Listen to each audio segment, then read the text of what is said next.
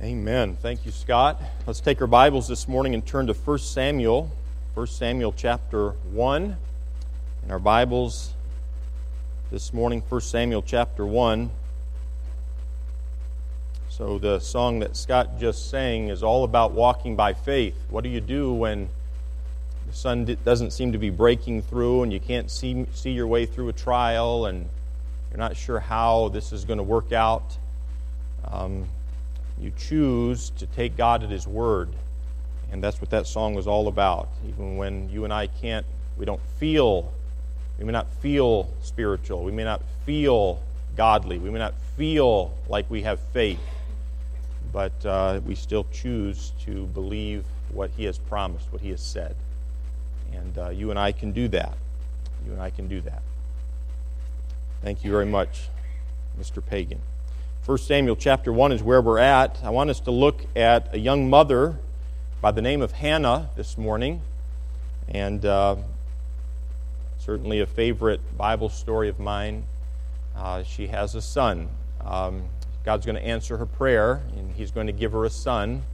And she's going to name him Samuel, which has the idea of that God has heard her prayer. And Samuel's going to grow up, and he's going to serve the Lord. He's going to be a prophet. We won't get into that this morning, the time that we have. And Samuel's going to end up being a wonderful friend to men who are in leadership and a wonderful leader in Israel. And we're not going to get to look at those things, but I want to look at really before Samuel was born. And I want to look at the life of his mother. We live in difficult days today. There's no doubt about that. Every one of us faces difficulties in our own lives. Hardships come and go. And it was no different in Hannah's day. In some ways, the days that we are living in are no more difficult than the difficulties in the days that Hannah was faced with. Hannah lived during a period of time that we call the Judges. There was no king in Israel in these days. The Bible says that every man did that which was right in his own eyes. So there was a lot of wickedness. People just lived however they wanted to live. And they would sprinkle in some religion, and they would just live and do what they wanted to do. And those were the days that Hannah lived in. It's the period of the Judges, and the moral temperature of Israel was terrible. Samson had died. And Samson wasn't the most upstanding man in the world. If you know anything about Samson, he had failed terribly in many ways. But God had also used him for God's glory. But Samson was dead. There was no great leader in the land. And the days of Hannah may well have been the worst days.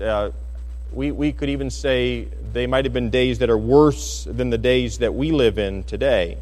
The Philistines, the enemies of Israel, were gaining ground.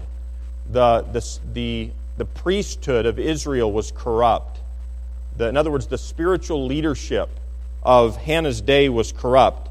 The nation of Israel was weak and powerless. Why? Because they were turning to idols. They were living their lives for themselves. They were not worshiping the one true God. The priesthood, who were supposed to be leading the people to God, were completely corrupt. They were vile and sinful men, these priests. In fact, the very sons of the high priest were engaging some of the women of Israel. As they would come to worship the Lord, they were engaging the women of Israel in immorality and adulterous fornication-type relationships right at the foot of the tabernacle. And it was a wretched time of tremendous evil in the world. You know, such a rebellious day, and this was the day that Hannah lived in, such a rebellious day requires special men to courageously love God and to courageously follow God. And you say, well, Seth, how come you're emphasizing men to follow God and love God on Mother's Day? Well, I don't know that you really have men who love God and follow God if they haven't had mothers who have trained them up to do that. Remember, Paul talked to Timothy, and he reminded Paul reminded Timothy of his mom and his grandmother. And he said to Timothy, the faith that you have, and this was the emphasis, the faith that you have is a direct connection to the faith of your mother and your grandmother. I've been blessed in my life Both of my grandmothers love the Lord and know the Lord and love the Lord and worship the Lord. My Grandma Ferguson is with the Lord now, but I was blessed to have her, a woman who loved the Lord, a petite little lady, a white hair. I used to love watching her do her hair. And she'd get all the curls just right, and then she'd let loose with the aerosol spray. I was just amazed by that. As a little boy, I loved the spray can. It was awesome. And Grandma Ferguson would always wear these gloves, these driving gloves. Some of you wear those, right? But she'd always wear those driving gloves. I remember her running over a squirrel in Detroit on the way to church on a Sunday morning, and the squirrel went this way and that way and couldn't make up his mind, and he'd made the wrong choice, you know. I remember hearing the thunk, the thunk. It bounced a couple times underneath the cars, went over it, and then I looked behind. My mouth was probably like looking. This is on the way to Sunday school, and that squirrel shot up in the air behind the car. Yeah, he was dead. But fond memories. I've never liked squirrels. And then Grandma Kelly, my mom's mom. I remember when we lived down in southern Michigan, we'd go down every Tuesday. We'd go to Grandma Kelly's house, and we called it Tuna Tuesday because we always had tuna. And I still like tuna fish sandwiches to this day. William, I'm passing on the tradition, Mom. I make William tuna fish sandwiches. I think he's starting to like them too in some sort of a twisted way. But Grandma Kelly she loves to write notes and prays for us regularly. Loves her family. And she'd always I never liked white milk. She'd make me the thickest chocolate milk you'd ever tasted. I mean, you almost had to use a spoon. It was so thick, you know. But and then I've been blessed with a mother and who loved me, and more times than I can remember, I have failed my mother. And as a young person, not always honored my mother, but very consistent just to love me anyway. Many of us in this room have been blessed with moms and grandmothers who love us and are faithful to us. And in this particular passage, we've got this lady, and she's living in this terrible time of rebellion, a time in which there needed to be a man, a time when God needed to raise up a man who would stand in the gap and make a difference. And she would. She would have a son. She was going to name him Samuel, and he would stand in the gap. And Samuel was going to be that kind of a man, and Hannah was that kind of a mother. And you really don't have those kinds of men without those kinds of mothers. The best way I know how to introduce you to Hannah is that she was a very special lady who really knew the Lord. Now, this is Old Testament. She didn't have the Spirit of God living in her the way we have the Spirit of God living in us today. Jesus Christ had not died on the cross yet and rose from the dead. And yet, in this particular time, she was a woman who knew God. I want you to look at chapter 2. I'm not going to preach through chapter 2, but I want to read to you 10 verses out of chapter 2. The first 10 verses, 1 Samuel chapter 2, and because it's a prayer of a mother. And ladies, I would encourage you, I'm not going to preach through this prayer, but I'd encourage you to read through it again on your own time. 1 Samuel chapter 2, look at verse 1. It says, "And Hannah prayed and said, My heart rejoiceth in the Lord. Mine horn is exalted in the Lord. My mouth is enlarged over mine enemies, because I rejoice in thy salvation." Sometimes, as Scott's saying, we can't see his salvation. We don't feel his salvation. And maybe that's where you are today. Verse 2. "There is none holy as the Lord, for there is none beside thee, neither is there any rock like our God." So she was a woman of faith. You can see this. Verse 3, "Talk no more so exceeding proudly. Let not arrogancy come out of your mouth. For the Lord is a God of knowledge, and by him actions are weighed. The bows of the mighty men are broken, and they that stumble are girded with strength. Well, I could see some of you as moms praying this way to God for your children. They that were full have hired out themselves for bread, and they that are hungry cease, so that the barren hath borne 7, and she that hath many children is waxed feeble. The Lord killeth and maketh alive. He bringeth down to the grave and bringeth up. The Lord maketh poor and maketh rich. He bringeth low and lifteth up. He raiseth up the poor out of the dust, and lifteth up the beggar from the dunghill, to set them among princes, and to make them inherit the throne of glory. For the pillars of the earth are the Lord's, and He hath set the world upon them. He will keep the feet of His saints, and the wicked shall be silent in darkness, for by strength shall no man prevail. Oh, that there'd be some moms who'd get a hold of that truth.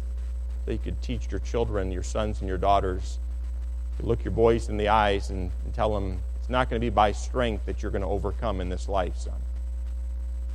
Verse 10, the adversaries of the Lord shall be broken to pieces. Out of heaven shall He thunder upon them. The Lord shall judge the ends of the earth, and He shall give strength unto His king, and exalt the horn of His anointed. I'm not going to continue on, but Hannah, without question, you read those 10 verses as Hannah prayed to the Lord. There's no doubt about it. Hannah believed that she believed in the God of the Bible. She knew Him. Can you see that as she prayed? She knew who she was talking to. She knew He was the one who is the giver of salvation. He is the deliverer. He is the one that makes rich and makes poor. And this woman, Hannah, really was a godly woman who knew the Lord. Let's pray together, and I want to look at a few characteristics of a godly mom. Let's pray. Dear Heavenly Father, Lord, we gather ourselves together today to worship You, to know You better. And Lord, we're going to look at the life of a woman this morning who loved You and knew You. Father, I pray that as we look at her life today, that maybe our consciences would be pricked of areas where we're falling short. Others in this room, I pray that moms would be encouraged, and some husbands here and dads would be greatly encouraged. Some teenagers would be encouraged because they have a mom like Hannah. And Lord, I pray that our hearts would be drawn out to love our mothers more and to honor them and to show our gratitude and our respect. But Lord, I pray more than just seeing Hannah's life. I pray that our appetites would be whet, not for moms just to be like Hannah, as we see here, or just to be thankful for those mothers that we have, but that we, like Hannah, would know You. Because, Lord, had she not known You, none of this would be possible. So this is my prayer for the moms of Trinity Baptist Church. Lord, that they would know You, that they would love You, that they would worship You in an evil day with our wicked flesh. But, Lord, that You would be glorified in the moms of this church, and that we as a church family would honor our mothers. Lord, I pray that You'd bless the truths as I preach them this morning. Help me, I pray. Help us as we hear them. I pray these things in Christ's name. Amen. Now, to be such a godly woman, and I think it's pretty obvious just by reading her prayer there in chapter 2, to be such a godly lady, Hannah must have lived an easy life, don't you think? I've kind of already given it away. She lived in a really wicked time. She faced some real opposition. The leadership, the priest, is actually going to accuse her of being drunk. Okay? Her husband has 2 wives, and she's one of 2. Any of you would like to be a part of something like that? I don't think so. Yeah, good answer. I don't even know who said that, but was it you? Yes, it was, wasn't it? Nobody would want that. But you know, Hannah lived in a hard time. She lived a hard life. It wasn't an easy life. But regardless of how your life may be going, what direction it may be going, where you're at in your life, maybe it's a mountaintop experience where you're at right now and you can just see for miles and everything looks so wonderful and the sun's out and the birds are singing, and not the bird that sings at my house at 4:30 a.m., but the other birds, are happy and everything's going great for you. And maybe there's some ladies like that, but then there are some mothers here who are in a valley and it's kind of dark and you can't see your way through it right now. And for mothers, there are always valleys, because if they're not in a valley, they have a child who might be in a valley. They have a child who may not be loving the Lord. A mother might have a husband who's making some poor decisions. And so a wife, a mother, has to be a woman of faith. She has to be a woman who, while going through the hardships of this life, she has to be a woman with certain characteristics if she's going to have the influence that she wants to. Now, Hannah did not live an easy life. She had a husband, a wonderful husband, I think, even, but he wasn't selfless. He did listen to her. He was influenced by her. They would worship God together, but he was a bit of a product of his culture. And he wasn't ultimately as God-fearing a man as he ought to have been. And there are many men in this room, and we could probably raise our hands, both of them, and say, we're not all that we ought to be as husbands and as fathers. So let's back up just for a little bit, and I want to see a little bit of the difficulties that Hannah faced. Look back to chapter 1, verses 1 and 2. Chapter 1, verses 1 and 2, and let's meet Hannah's family, okay?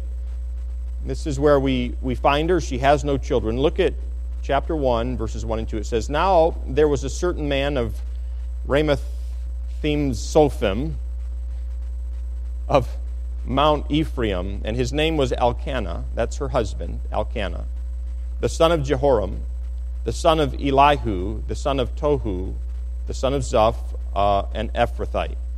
And I'm glad no one here is named Zuph. Verse 2. And tell me about this man Elkanah, this husband. Look at verse 2. And he had 2 wives. The name of the one was Hannah. The name of the other, Peninnah. And Peninnah had children, but Hannah had no children. What a mess. 1 husband, 2 wives. That's all you need for a mess. 1 husband plus 2 wives equals a mess. Okay? And this is where Hannah found herself. 1 husband, 2 and another wife. Not a sister, another wife. And I don't know who did the dishes, or who did the laundry, or who did what exactly, but Elkanah had 2 wives, and can I just say polygamy is sin today? And maybe you're here and you're saying, well, I know in the Old Testament a lot of men had multiple wives. And I don't know of any men here who want more than 1 wife, okay? You don't have to shake your head with such vigor, Scott Pagan. But that also is the right answer, especially on Mother's Day. I don't know any men who want 2 wives, but it's wrong today, and it was wrong then too. But it was culturally acceptable in those days. It was legal. Should you and I do things that are legal just because they're legal in our society? Should we? Abortion is legal in our society. Marijuana now is legal in our society to a degree, right? There are many things that are legal, but just because they're legal or acceptable in a society does not mean it's something that we ought to do. But Elkanah had gotten wrapped up in his society to that degree. He has 2 wives, and it was culturally acceptable. But remember this, God had never said that it was a good thing. He had never put his stamp of approval on it. Now, in the face of this kind of hardship, Hannah, I see 3 characteristics of a godly mother. First of all, I notice that a godly mother has a right relationship to her husband. Moms, I know it's Mother's Day, and this is not a message on marriage, but you cannot be a mom who is going to be the right kind of an example to your children if you don't have a right relationship with your own husband. You have to. And you say, you don't know my husband. Well, we didn't know Elkanah very well, but we know enough about him, right? Would you want Elkanah as your husband? Yes or no? No. But despite having Elkanah as her husband, I can't help but seeing that Hannah has a right relationship with her husband, even when he's not doing right. Now, this is important. How is your relationship with your husband, ladies? Ephesians 5 tells us, wives, submit yourselves unto your own husbands as unto the Lord. For the husband is the head of the wife, even as Christ is the head of the church, and he is the Savior of the body. 1 Peter chapter 3 and verse 1, and I'm going to read 4 verses here, and I want you to listen to them. It says, likewise, ye wives, be in subjection to your own husbands, that if any obey not the word, that is, if there's any husband who's not obeying God, they also may without the word be won by the conversation of the wives. And the conversation means the manner of life. It doesn't mean a speech. It means that a man, a husband, who isn't looking to the Word of God, doesn't really love God, is kind of wrapped up in this world and kind of wrapped up in himself. You know, he's entertainment driven. Life is about him. A woman who's married to a man like that, Peter actually says that you can win that husband to the Lord. And not just for salvation, I don't think, but I think to a godly, God-fearing life. By the way, as a wife, you live. By the way you live life. By the way you operate in life. And he goes on to say this, while they behold your chaste, it means innocent, clean, pure, manner of life, conversation coupled with fear. So he says a woman, a mom, a wife who fears God, who lives a chaste life, an innocent, a clean, a pure life, can actually win by the way she lives her life. She can lead her husband to follow God. And this is a man who doesn't look at the Bible. Or maybe he looks at it, but he doesn't follow it. And then he goes on to say, whose adorning, speaking about the wife, let it not be that outward adorning of the plaiting of the hair, and the wearing of gold or of putting on of apparel. So Peter says the most important adornment is not your hair, it's not your earrings or your jewelry, it's not the clothing that you wear. That's not how you're going to win your husband, but let it be the hidden man of the heart in that which is not corruptible. Even the ornament, I love how he uses that term, the decoration of a meek and quiet spirit, which is in the sight of God of great price. Now, I'm not preaching through that passage, but sometimes when we read about a meek and quiet spirit, we think, okay, that's the woman who never says anything. But, you know, there are some women who talk more than others, right? I'm not joking. Isn't that true? Right, okay. You think I'm setting you up. I'm not. Some women may be more vocal than other women, but just because a woman is vocal doesn't mean that she doesn't have a meek and quiet spirit. It's possible for a woman who is more vocal than another woman to still have a meek spirit, strength under control, and a quiet spirit. And it's possible for a woman who may not say a lot of words to be very rebellious in her heart. Okay. And I'm reading these New Testament passages that are wonderful passages of Scripture about being a woman that God is pleased with. And my mind was drawn to them. I was reminded of those passages of Scripture as I was thinking about Hannah. Because that's the kind of woman that she was. Hannah won. And I'm using the New Testament term from Peter. She won the respect of her husband because of her spirit toward her husband. She won the respect of her husband by the way she lived her life. Look here at verses 4 and 5. And notice that Elkanah loved Hannah. Elkanah and Hannah. Peninnah shouldn't have been a part of the picture, in my opinion. But anyway, Elkanah loved Hannah. Look at verses 4 and 5 in our text. And when the time was that Elkanah offered, he would go to worship, he gave to Peninnah his wife and to all her sons and her daughters portions. So he provided for his family. He gave portions. Verse 5, but unto Hannah he gave a worthy portion. It means a double portion. For he loved Hannah. Okay, keep going here. Look at verses 6 and 8. Not only did Elkanah love Hannah, but he also was concerned for Hannah. Look at verses 6 and 7 and 8. It says, and her adversary, Hannah's adversary, also provoked her sore, for to make her fret, trying to make her worry and anxious because the Lord had shut up her womb. Peninnah would provoke Hannah because Hannah hadn't had any children. Verse 7, and as he did so year by year, when she went up to the house of the Lord, so she provoked her. Peninnah would provoke Hannah while they went to worship. Therefore Hannah wept and did not eat. Verse 8, then said Elkanah, her husband, to her, Hannah, why weepest thou, and why eatest thou not, and why is thy heart grieved? Am not I better to thee than 10 sons? And you can see in these verses, Elkanah loved his wife Hannah. He loved her, and he was concerned for his wife. And I believe a lot of how Elkanah responded in his concern and his love for his wife Hannah was a result of how Hannah had lived her life as a wife before her husband Elkanah. Look down to verses 20, 21 and following. You're still in chapter 1. Look down at verse 21. And notice that Elkanah, the husband, listened to his wife Hannah. Verse 21. I'll read down through verse 23. Verse 21 says, and the man Elkanah and all his house went up to offer unto the Lord the yearly sacrifice and his vow. But Hannah went not up, for she said unto her husband, I will not go up until the child, that's Samuel, and by this time she has a child, I will not go up till the child be weaned, and then I will bring him, that he may appear before the Lord, and there abide forever. And Elkanah her husband said unto her, do what seemeth thee good. Tarry until thou have weaned him. Now that's called communication. Elkanah listened to his wife. Hannah had influence over her husband. I don't think it was inappropriate. I don't think it was wrong.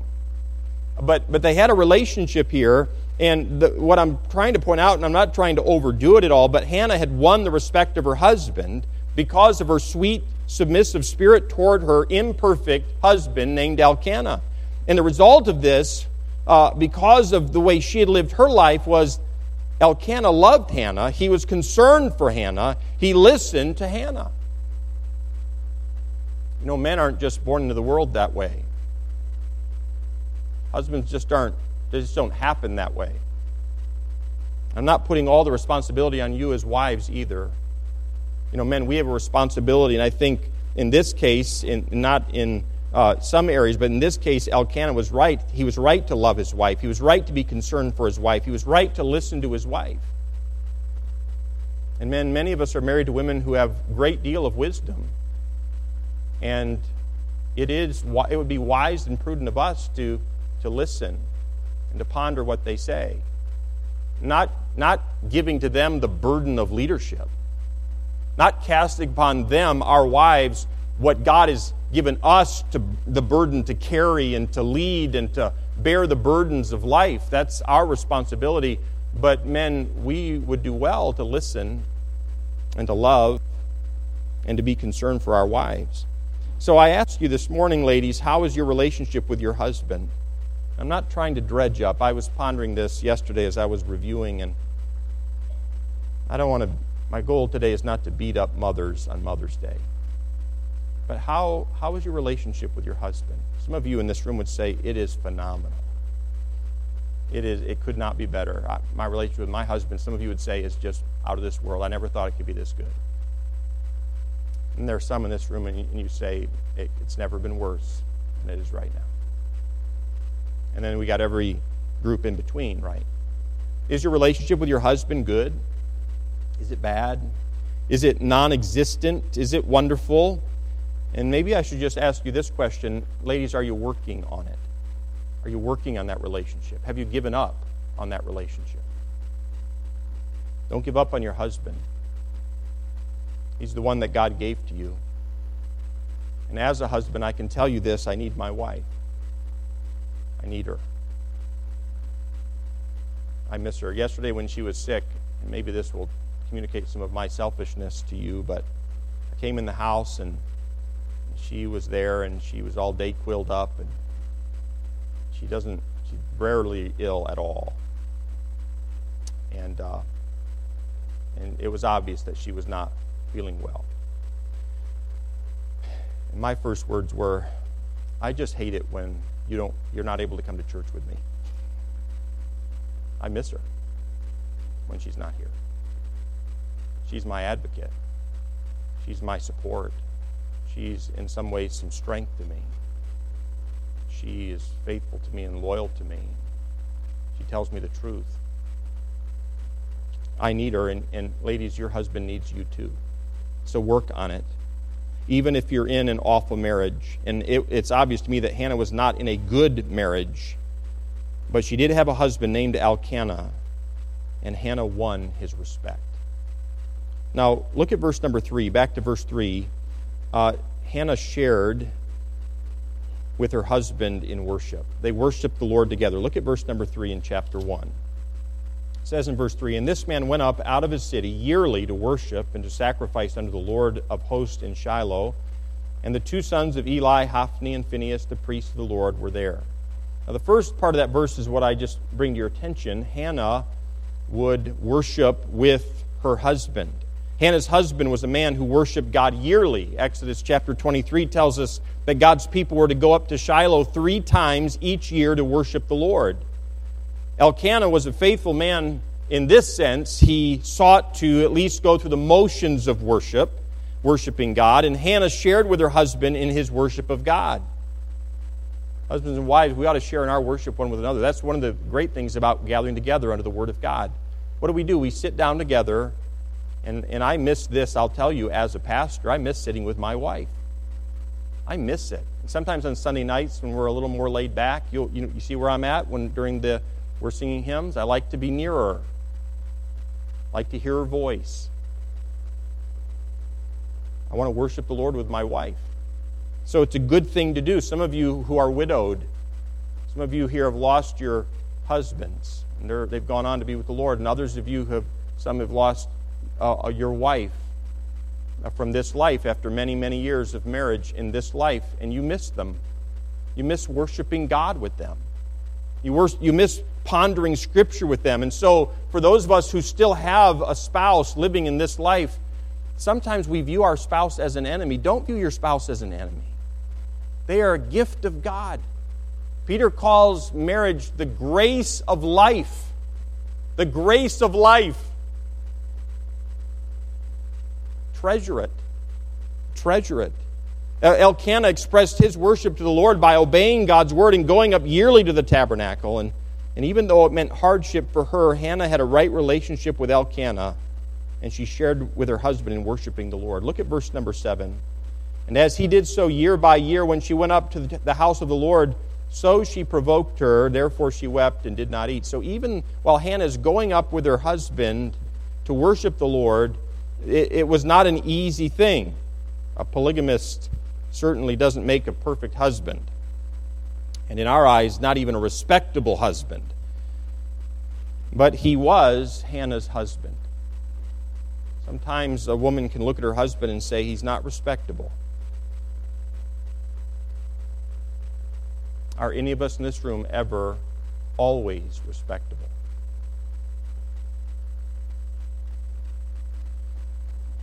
And I know there are different degrees, but Hannah's husband, I think, wasn't respectable in some ways, but she honored her husband where she could, and they worshiped God together. Do that. Make that a goal in your marriage, ladies. Honor your husband where you can. Honor your husband where you can, and make the most of your marriage. Your marriage probably isn't perfect. No marriage is, but a godly mother will have a right relationship with her husband. Moms, work on your relationship with your husband. Don't forget your husband. Take time with him. And men, let her take time with you. Give her time. I think most of us as men in this room would say we want our wives to be godly examples to our children. That we want our children to be able to look at our wife, their mother, and how she responds to us as husbands, leaders in the homes. And most of us as men would say we really want God's picture in marriage, which is Christ and the church, the wife representing the church and the husband representing Christ. We really want our children to be able to see that relationship in a right way. And husbands, we play a role in this. Elkanah, again, listened and he loved and he respected his wife. I also noticed that Hannah shared with her husband in love and affection. Look at verse number 4. And when the time was that Elkanah offered, he gave to Peninnah his wife and to all her sons and her daughters portions. In verse number 5 it says, but unto Hannah he gave a worthy portion, a double portion, for he loved Hannah. Hannah shared with her husband in love and affection. In love and affection, it isn't just spiritual, there's a physical element to it. And that changes with time. Some of us are more intimate-minded. We love to just hold hands and walk around, And others of us are like, don't touch me. That ship has sailed 30 years ago. Don't withhold yourself from one another. You know that Paul told the Corinthian church, you're wrong if you do. You're wrong if you do. Don't do that. Husbands, dwell with your wives according to knowledge. And this isn't just a man thing. This just isn't a woman thing. There needs to be a love. It needs to be cultivated. And it's not just spiritual, this love and affection. There's a physical element to it as well. Hold hands. Let her put her head on your shoulder. Put your head on her shoulder. Whatever. Do I have to go on and on? Okay, be intimate with one another. Enjoy one another's relationship. It's part of the grace of life. God's given you a spouse to help you go through life. I'm sure that Peninnah knew that Elkanah loved Hannah more than he loved her. And so she provokes Hannah year after year. It says that in verse number 7, the latter part. Peninnah, in fact, provoked Hannah so much that Hannah would weep. And she wouldn't eat. She would stop eating. It was so vexing to her spirit. This is where she lived. And some of us can imagine what this is like. Have you ever been so vexed about something that you just can't hardly eat? Maybe you can't hold back the tears. Hannah must have been a gracious a woman, an understanding woman, a forgiving woman to endure what she endured, but she was still vexed. Now, Hannah is going to take her grief to the Lord in prayer, but I think part of what helped her through this difficult time in her life was that she and her husband worshiped God. She kept getting to know God together, and they loved one another. So the first characteristic in the life of a godly mother is that she has a right relationship with her husband. Secondly, a godly mother has a right relationship with God, with heaven. I can't help but notice from our text, but in the middle of what seemed to be an impossible situation, Hannah didn't lash out at her husband. At least that's not recorded for us here. She didn't lash out at her adversary, Peninnah, her husband's other wife. Hannah doesn't lash out at everybody around her. What does she do? She goes directly to the Lord. Look at verses 9 and 10 in 1 Samuel chapter 1. Verses 9 and 10. So Hannah rose up after they had eaten in Shiloh, and after they had drunk. Now Eli the priest sat upon a seat by the post of the temple of the Lord, and she was in bitterness. Hannah was in bitterness of soul, so she's vexed. And she prayed unto the Lord, and she wept sore. She just couldn't hold back the tears. She just wept. It just poured out of her. And here's this poor mother, or not yet a mother, this poor wife who has no children. And in that culture, in those days, it would almost be people. Some people would look at it as a curse of God upon her because she can't have children. So God's obviously not blessing her. She's obviously not right with God in some way. To some degree in this culture, that would have been the thinking. Nothing could have been further from the truth. But here she is, and she's just brokenhearted. Her husband's other wife is persecuting her, is provoking her. She's just vexed. Her spirit is overwhelmed within her, and she just begins to weep. And she begins to pray. Jeremiah 33 and verse 3 says, Call unto me, and I will answer thee, and show thee great and mighty things which thou knowest not. I'm so glad that God is bigger than us. He's bigger than you and me. He's bigger than our imagination. He's bigger than what we can do. His ways are higher, and His thoughts are higher than our thoughts and our ways. Mom, be that kind of a mom. We have moms in this room, and you're grandmoms now. Be this kind of a grandmom. You go to the Lord in prayer. Your spirit is overwhelmed. Your soul is vexed. and there are things that are completely out of your control, and they were out of Hannah's control. Be that kind of a mom who goes to the Lord in prayer and find a secret place, a place apart, or wherever you can, and just pour out your spirit, your soul unto the Lord and say, God, this is what's happening. This is what I'm seeing, and just give it over to the Lord. Oh, that there'd be some young moms in this room, that this would become a part of your character, a part of who you are. Hannah was provoked. I think it was part of it was because of the decisions of her husband. Part of it was because of this other woman that's involved. Part of it's because she is not able to bear children, okay? And we could go around this room, and there are different ladies, there are different moms in this room, and there are different things that provoke you, but be a woman like Hannah. If you're anything like me, when you can't find your way through something, you start to let off steam here and there. And it starts affecting those that are closest to you. You know what I mean? Sometimes the people that we're hardest on are the people that are closest to us and love us the most. And I've said this to you before, and it's the grace of life, right? Having a wife as a husband is a grace of life. You get to go through life with somebody. You get to bear one another's burdens and be faithful and dedicated and loyal to one another. It's a beautiful thing that God's given us in marriage. Sometimes the people that we hurt the most are our wives and our husbands. We just kind of vent. I don't see that in this passage. Instead, Hannah goes to the Lord in prayer. She goes to the Lord in prayer. You know, what does a right relationship with God look like? And I just want to look at Hannah's life as we're going through chapter 1. Look at verse 11, and notice that Hannah had a passion for God's best. And God's best for Hannah was a child, and not just one child. God was going to give her more than one.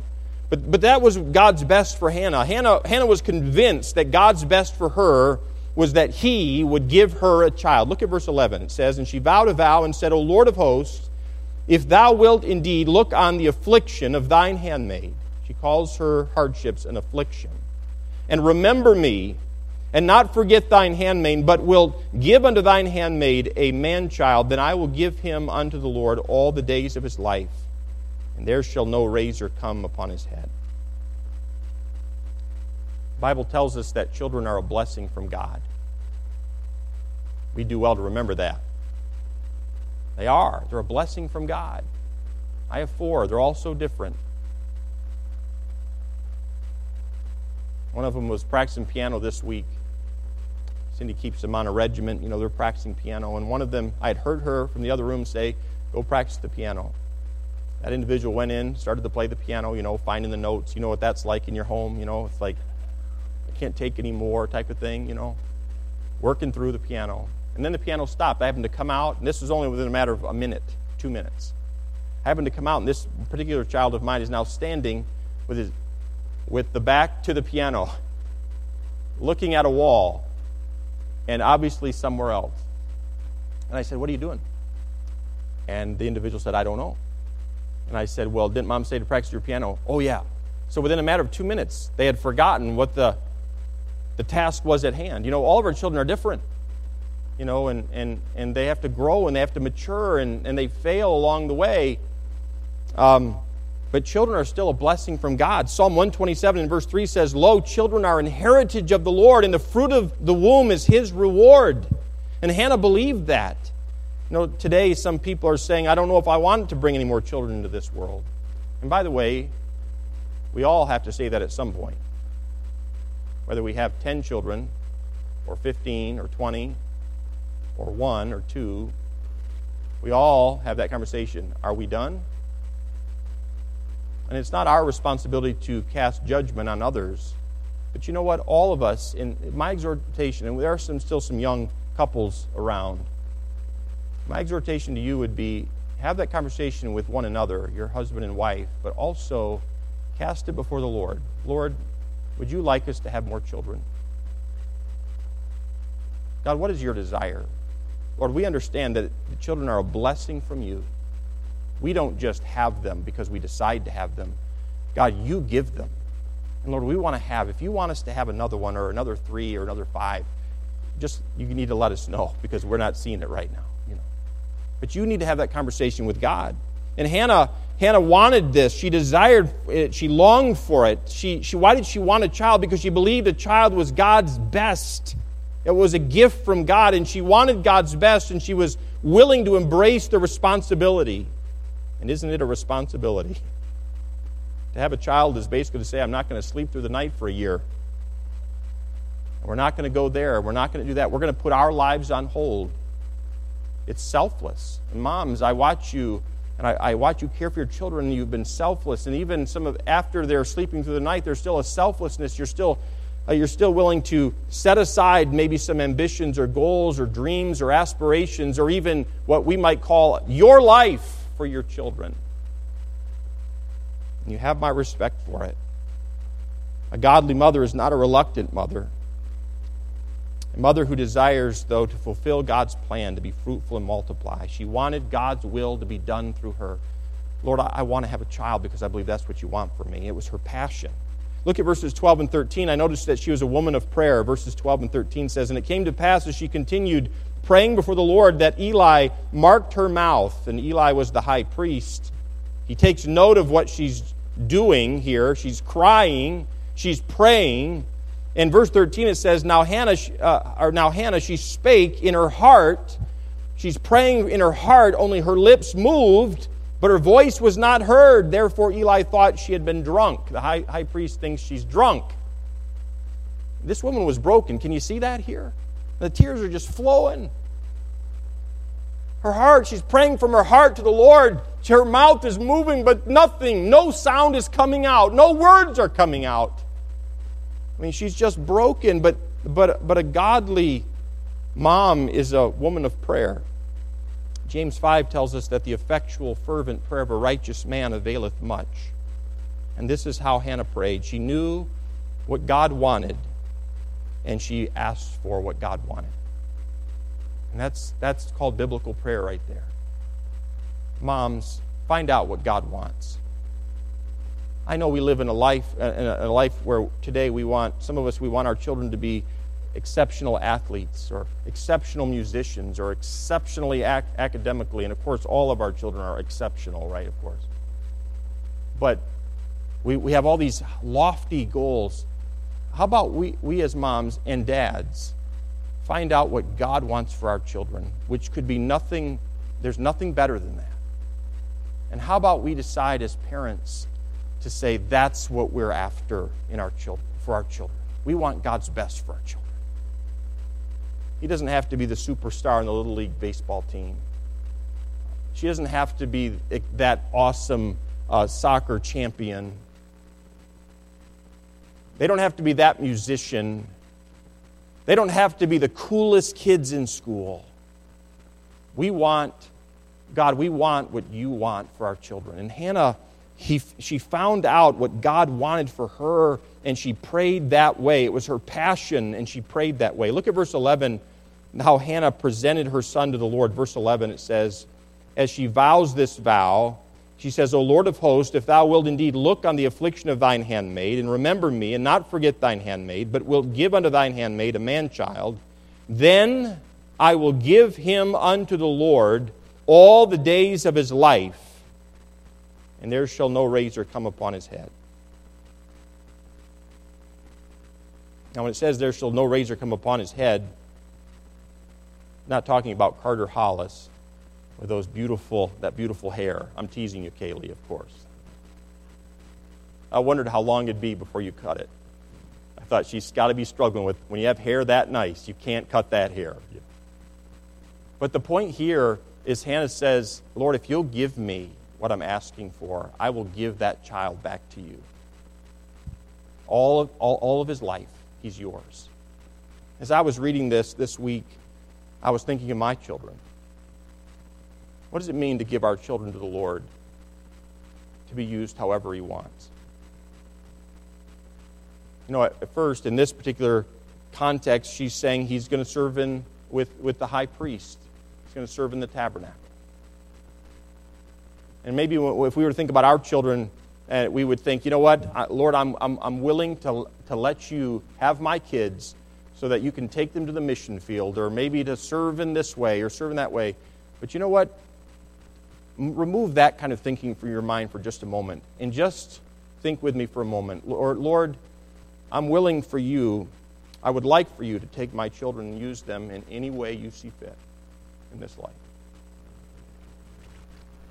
Lord, whatever hardship you're going to bring into their lives, throughout their lives, Lord, I commit them to you. Lord, if you decide to give one of my children cancer someday for your glory, Lord, I trust you. Sometimes when we think about this willingness to give our children back to God, it means, what we mean by that is, Lord, I'm willing to let you use my children in the ministry, in church work, in mission work some way. But of course, Lord, I expect that you give them good health. I expect that you give them a good retirement. I expect you to give them a fruitful ministry, and that sort of giving him back to God. And I don't think that's the way Hannah gave her son to the Lord. Lord, you can have him and you can use him however you want. There's a difference there. My goal for my children is not necessarily that Ian would be a pastor, or that Will would pastor or be an evangelist or a missionary, or that my girls would. That's not the goal I have for my kids. My goal for my children is that they would know the Lord and they would love God with all their hearts. And now that I'm 40, I used to be under the impression, it's a challenge to train them up while they're in your home. And that still is a challenge, but my concern sometimes is not so much when they're in the home, it's when they get out of the home. It's when they're in their 20s and 30s. And the doubt and the questions come up. Will I have taught them where to go when the doubts and questions of life come, when the billows of the waves of this life come hurtling against their lives? Will they know where to turn when they feel like quitting and giving up? When they start to question, and every one of us do question at times, am I on the right path? Am I believing the right things? Is this true? Will they know where to turn? Lord, hear my children. And there need to be some moms and dads in this room here today who say, Lord, and it'd be great for you to have this conversation with one another, and it's really going to come down to, do you trust the Lord as a parent? Do I trust the Lord as a parent enough to say, Lord, I gave this child to you, and now you're allowing this into their lives. Do we trust him? Because we can't possibly teach them to trust him if we ourselves do not trust him. Hannah was a woman of prayer. She presented her son to the Lord. I also notice she was a woman of purity. Look at verse 12. We'll wrap this up. Verse 12. And it came to pass as she continued praying before the Lord, and that Eli marked her mouth, and Hannah, she spake in her heart, only her lips moved, and her heart was not heard, or her voice was not heard. Therefore Eli thought she had been drunken. And Eli said unto her, How long wilt thou be drunken? Put away thy wine from thee. He didn't really recognize he's talking to a godly woman here. And verse 15 says, And Hannah answered and said, No, my Lord, I am a woman of a sorrowful spirit. I have drunk neither wine nor strong drink, but have poured out my soul before the Lord. Count not thine handmaid for a daughter of Belial, for out of the abundance of my complaint and grief have I spoken hitherto. Then Eli answered and said, Go in peace, and the God of Israel grant thee thy petition that thou hast asked of him. Hannah was not a daughter of Belial, it says here, which means she wasn't an evildoer. She hadn't turned to alcohol to console herself. What is it that you and I turn to in times of grief? What do we turn to? I was with my sister and my brother-in-law on Friday, and Cindy was there. We were all there as our families were together Friday evening, and she was teasing me because when I get stressed, I have an impulse to buy things. I may not be able to fix this problem, but I can have a package on my door in 2 days. I can do that. In fact, I can choose what's on my door, my porch in 2 days. I can control that. And to some degree, it's a form of idolatry. It's looking to console myself in something other than God. Here, Eli says, Stop drinking alcohol. Stop this. And she says, I've not drunk wine. I've not drunk strong drink. I just have a broken spirit, and I'm just crying out and praying to the Lord. She did what was right. Sometimes you and I, and for you it may not be buying things. My brother-in-law looked at me, he said, what? See, when he gets under stress, he tightens up. So I don't even know if they have food to eat. I'm sure they do. But he tightens up, totally different than me. I'm going to, let's go buy something. You know. And you know, there's all different kinds of idols out there. There's all different kinds of ways to try to console ourselves. But when I look at Hannah, she's a woman of purity. She wasn't an idolater. She wasn't trying to console herself with the things of this world, whether it was alcohol or anything else. She just goes to God. And it says here she's a pure woman. One more truth. Look at verse 18. Hannah was a woman of patience. Verse 18. Verse 18. I read down through verse 20. And she said, let thine handmaid find grace in thy sight. So the woman went her way and did eat, and her countenance was no more sad. Why? And they rose up in the morning early and worshipped before the Lord, and returned and came to their house to Ramah, and Elkanah knew Hannah his wife. So they had sexual relationship, and the Lord remembered her. Wherefore it came to pass when the time was come about after Hannah had conceived that she bare a son, and called his name Samuel, which means heard of God, saying, because I have asked him of the Lord. Hannah was a woman of patience. Are you a woman of patience? Mom, have a passion for God's best. Be a woman of prayer. Present your children to the Lord. Present them to the Lord. Be a woman of purity. Be a woman of patience. I'll not take the time to go back and read the prayer in chapter 2 that we already read, but in those 10 verses, Hannah prays. What an amazing prayer, what a powerful prayer of a mom to God. There's one last thought, and that is that a godly woman, a godly mother, has a right relationship at home. Did you recall the verses that we read in verses 21 as Elkanah is getting ready to go up with all of his house yearly to sacrifice, and Hannah comes to him in verse 22, and she goes not up, but she says to her husband, I will not go up until the child be weaned, and then I will bring him that he may appear before the Lord and there abide forever. And Elkanah says, okay, you do what you will with that. What was Hannah doing there? She has this baby, and she was saying, you know what? My child is going to be a priority to me. She had a right priority. Moms have right priorities. Hannah had a dedication to her children. It was more important for Hannah to stay home and nurture her child than to go to the tabernacle and offer sacrifices to God. She knew the priorities. She stayed home with her child in total dedication, in total commitment, in total training and loving and instruction and caring for Samuel. Hannah understood that she had a responsibility to train Samuel to serve God.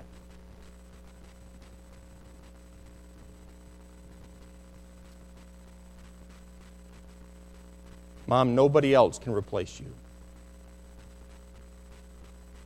As your children grow, they're going to be faced with all kinds of things, and you're going to be in tune in ways where Dad is not in tune. And sometimes vice versa. Mom, your primary responsibility is your children and your husband. I'm not saying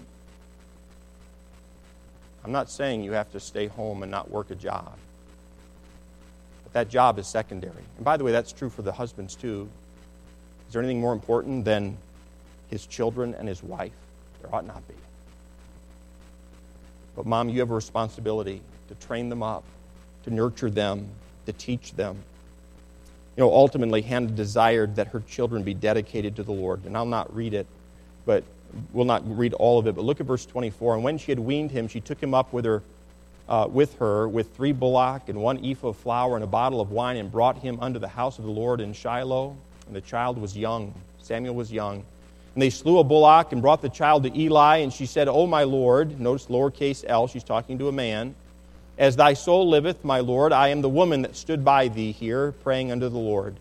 For this child I prayed, and the Lord hath given me my petition, which I asked of him. Therefore also I have lent. And the word lent means to give. I have given him to the Lord. As long as he liveth, he shall be lent, given to the Lord. And he worshipped the Lord there. kind of a mom are you? This is not meant to be discouragement, okay? Every one of us in this room falls short of what we ought to be. We don't always do what we ought to do. But let it be, I hope it rings true in your heart and your mind. And as you heard the Word of God and we looked at Hannah's life this morning, I hope that there was something in you that was convicted. Your spirit was convicted within you to have a right relationship with your husband, to have a right relationship with God, and to have a right relationship at home with your children. Pour yourself into your children. It is a high and holy and noble calling, that of a mother. There is nothing else like it. Nothing can replace it. No amount of money, no amount of fame or applause. And I know, because I witnessed it with my own family, and I witnessed it with growing up under the house of my mom and dad, the roof of my mom and dad. It's often a thankless job. Some of the most menial tasks. Clean up this. Say the same thing 48 times in a row with some spankings mixed in. And your kids aren't saying, "Thank you, Mom, for the discipline you're instilling into my life. Thank you for holding me accountable. Thank you for..." You're not getting that. It's just you. And you're all alone sometimes. But I want you to know something. You have a beautiful calling of God. And for some of you, now your children are grown. You have a beautiful, holy calling of God. Be that mom that God wants you to be. Would you take your hymnals and would you stand with me? We're going to close with a hymn of invitation. Hymn number 405. We're just going to sing the first and the last. Hymn number